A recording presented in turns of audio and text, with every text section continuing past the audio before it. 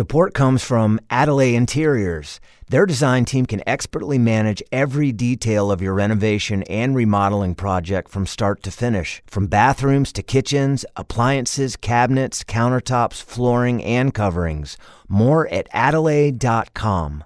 Support for The Zest comes from Peoples Gas, delivering clean, efficient, and affordable natural gas for cooking at home with precise temperature control. More at floridasenergy.com. It doesn't feel sort of fakey or No. cartoonish. It feels very high-end and luxurious, and if you're not sitting next to somebody in ripped shorts and a Mickey T-shirt, you really would believe that you were at a high-end restaurant.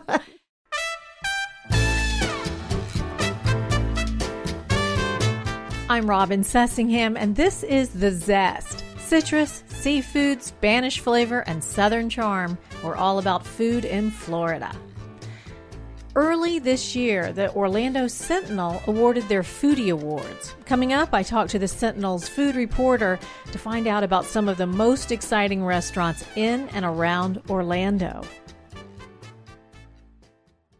Support for the Zest podcast comes from Seitenbacher brand natural foods like muesli cereals, oils, oatmeal, energy bars, gluten-free fruit gummies for the kids, organic coffee, and more. Available in supermarkets, health food stores, or online at Seitenbacher.com.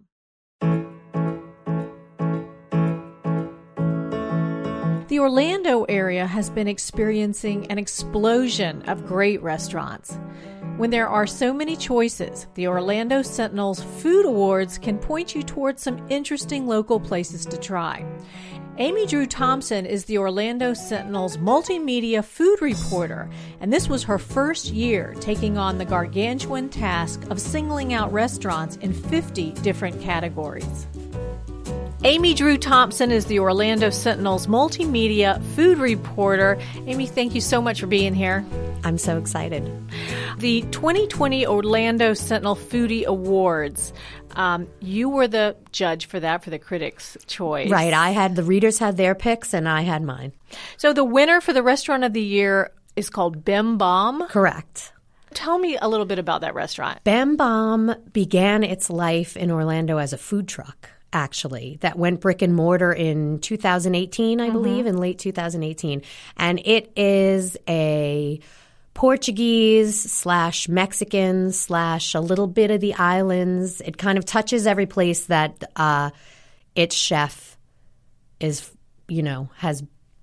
Lived? Yeah, exactly. He's from the Portuguese? Azores. He is. Okay. He's from the Azores. Mm-hmm. And he spent time in Texas and fell in love with Mexican food, and he spent time in Bermuda and has a touch of the islands in him, I suppose, and he's just a wonderful, wonderful talent in the kitchen. So there must be something uniting about all this, though, that it doesn't feel like, oh, here's a Mexican dish, here's a Portuguese dish. No, not at all. I mean, there are definitely traditional Portuguese dishes that he's making, but there's a lot of a melange going on. What did you love about it so much? Well, I think that when he first started, there were things coming off his food truck, and I always point to this. You could get the slider off his food truck was filet mignon topped with quail egg. Yeah, so on a food truck. Right. So who was doing that? Yeah. Nobody. So is it the detail that he goes to, or his just a perfectionist? I think that he's such a down-to-earth, warm person, so there's none of that kind of cartoony, highfalutin chefery going on, with him. He's just a very down-to-earth guy who's brilliant in the kitchen. And he's got a small restaurant. Oh, the restaurant is very small. I believe it's a converted gas station. Really? It's one of those, yeah. I think it was an old gas station that they converted, and it has like a nice little patio, and they've got some music on the weekends, and it's small, it's intimate, the staff is wonderful. And what's the chef's name? Chico Mendonça. Okay. So it kind of reflects his personality. I think so, yeah. It's just very warm, and you kind of feel like you're on vacation, but also at a friend's house. Is it high end? What's the price point? I would say, well, let's see, the lamb burger, which I rave about all the time, I think is about $14. Okay. So it's not anything that's, ridiculously inaccessible. Kind of casual then? Yeah, oh yeah. I mean, I wouldn't go in there. It's definitely a date night place, but you don't have to be. It's not There's no white tablecloths. And tell me about the lamb burger. What adjective haven't I used yet to talk about the lamb burger? I think just watching people taste it is all the satisfaction I need, because then I feel like, see, don't you get it now? It is just a... What's in it? Grass-fed lamb, and he does a wonderful apple ginger house-made barbecue sauce, and there's a feta compote, and I'm trying to think of what else is in there. It it's sounds just wonderful. It's amazing. It's messy. Cut it in half. It's on a bun. Grab a napkin. It's on a beautiful, beautiful bun, and dig in. It's just juicy and amazing. So that won your Restaurant of the Year, and that for even won Best 2020. Burger. I think Bemba was also that lamb burger. I couldn't not. It pains me because I want to I want to spread the love, but that burger really deserved it. And I think that for the folks who read, the foodies who aren't necessarily curious about Mexican or Portuguese food, I thought, if you love burgers, you should really just go try the burger, even if you don't want to touch a cod fritter with a 10-foot pole. You should try this burger. One thing I was curious about was the best theme park restaurant. So Orlando's the home for Disney and all the theme parks. Sure. So and some of them have some really good restaurants. Yes, So getting what did better and better. They are, aren't they? So what did you have for the best theme park restaurant? I picked Tiffin's, which is a restaurant at Disney's Animal Kingdom. Oh, I would never think of Animal Kingdom. It's absolutely beautiful. The food is inventive. It touches Africa, and it's really just a beautiful place. And the Nomad Lounge there, which is the lounge, the bar, is just an exceptional place to have a drink. I mean, it's really a departure. It's a park departure. What makes it so special? It's a lovely atmosphere, beautiful craft cocktails, and it just doesn't feel, if you look at it, you don't feel like you're in a theme park. It doesn't feel sort of fakey or No. cartoonish. It feels very high-end and luxurious, and if you're not sitting next to somebody in ripped shorts and a Mickey T-shirt, you really would believe that you were at a high-end restaurant. So what kind of food do they have at Tiffin's? Is it some kind of African food? Or Yeah, it's sort of it's a melange for sure. The food is incredible there. It's reliably incredible. It's a beautiful place, and of course it's Disney, so you can go for date night, but it's sort of like date night with your kids if you need to. Okay. Talk about a couple other exciting new restaurants or promising chefs in Orlando that maybe you discovered while you were doing these awards. Well, right on the cusp of the foodies dropping, Chef Henry Mosso from Kabuki Sushi was named a semifinalist for the James Beard Awards for Rising Star Chef of the Year. So that nomination came down right before the foodies dropped, but I had already selected Kabuki as my top sushi pick. That was a nice little marriage there that happened, but he was already in the books, and his second Kabuki opened this year. Amazing. So it sounds like the restaurant scene in Orlando is exploding. Yeah, it's just been sort of a steady expansion. So there were the Reader's Choice Awards then. That was completely out of your domain. I had nothing. I'm putting my hands up for anybody that's your visual. I had nothing to do with it. Those were all the reader picks. So the readers nominated and the readers voted. Correct. So were there any surprises there? Who was their best restaurant overall? Their best restaurant, that's a funny story, was a restaurant called Cress, which is out in DeLand.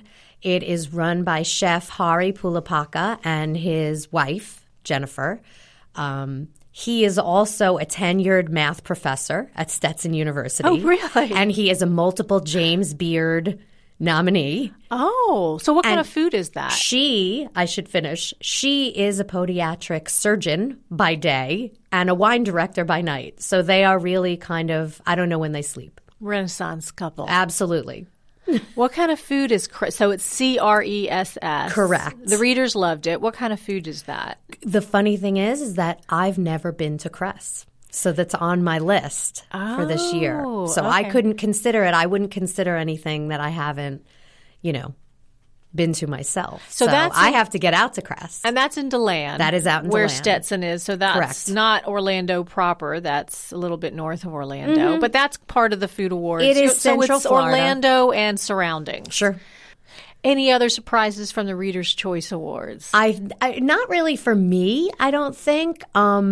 I did see, some chatter online because last year, apparently, there were a lot of chain restaurants that achieved high honors in the Foodie Awards. This year, chain was its own category. So that was the only place where folks were allowed to vote, and Chick-fil-A was the big winner.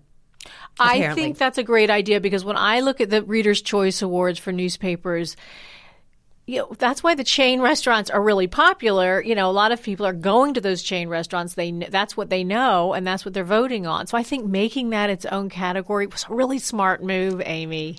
Thank you. Yeah, that was a smart I move. really feel like the Foodie Awards should reflect the local places, the independent places. And if folks are coming to visit, they might find the Foodie Awards somewhere in their online search and be able to search, locally. And of course, there are a lot of other And Chick-fil-A is no surprise. No one needs to go discover Chick-fil-A. Everyone already knows about Chick-fil-A. That's precisely right. If you can eat it in Kansas, or New York or Texas, then no, it's not Orlando local. And I think that it shouldn't really be a part of, everybody knows that already. We want people to discover the things that make Orlando unique, not the things that Orlando has in common with everybody else.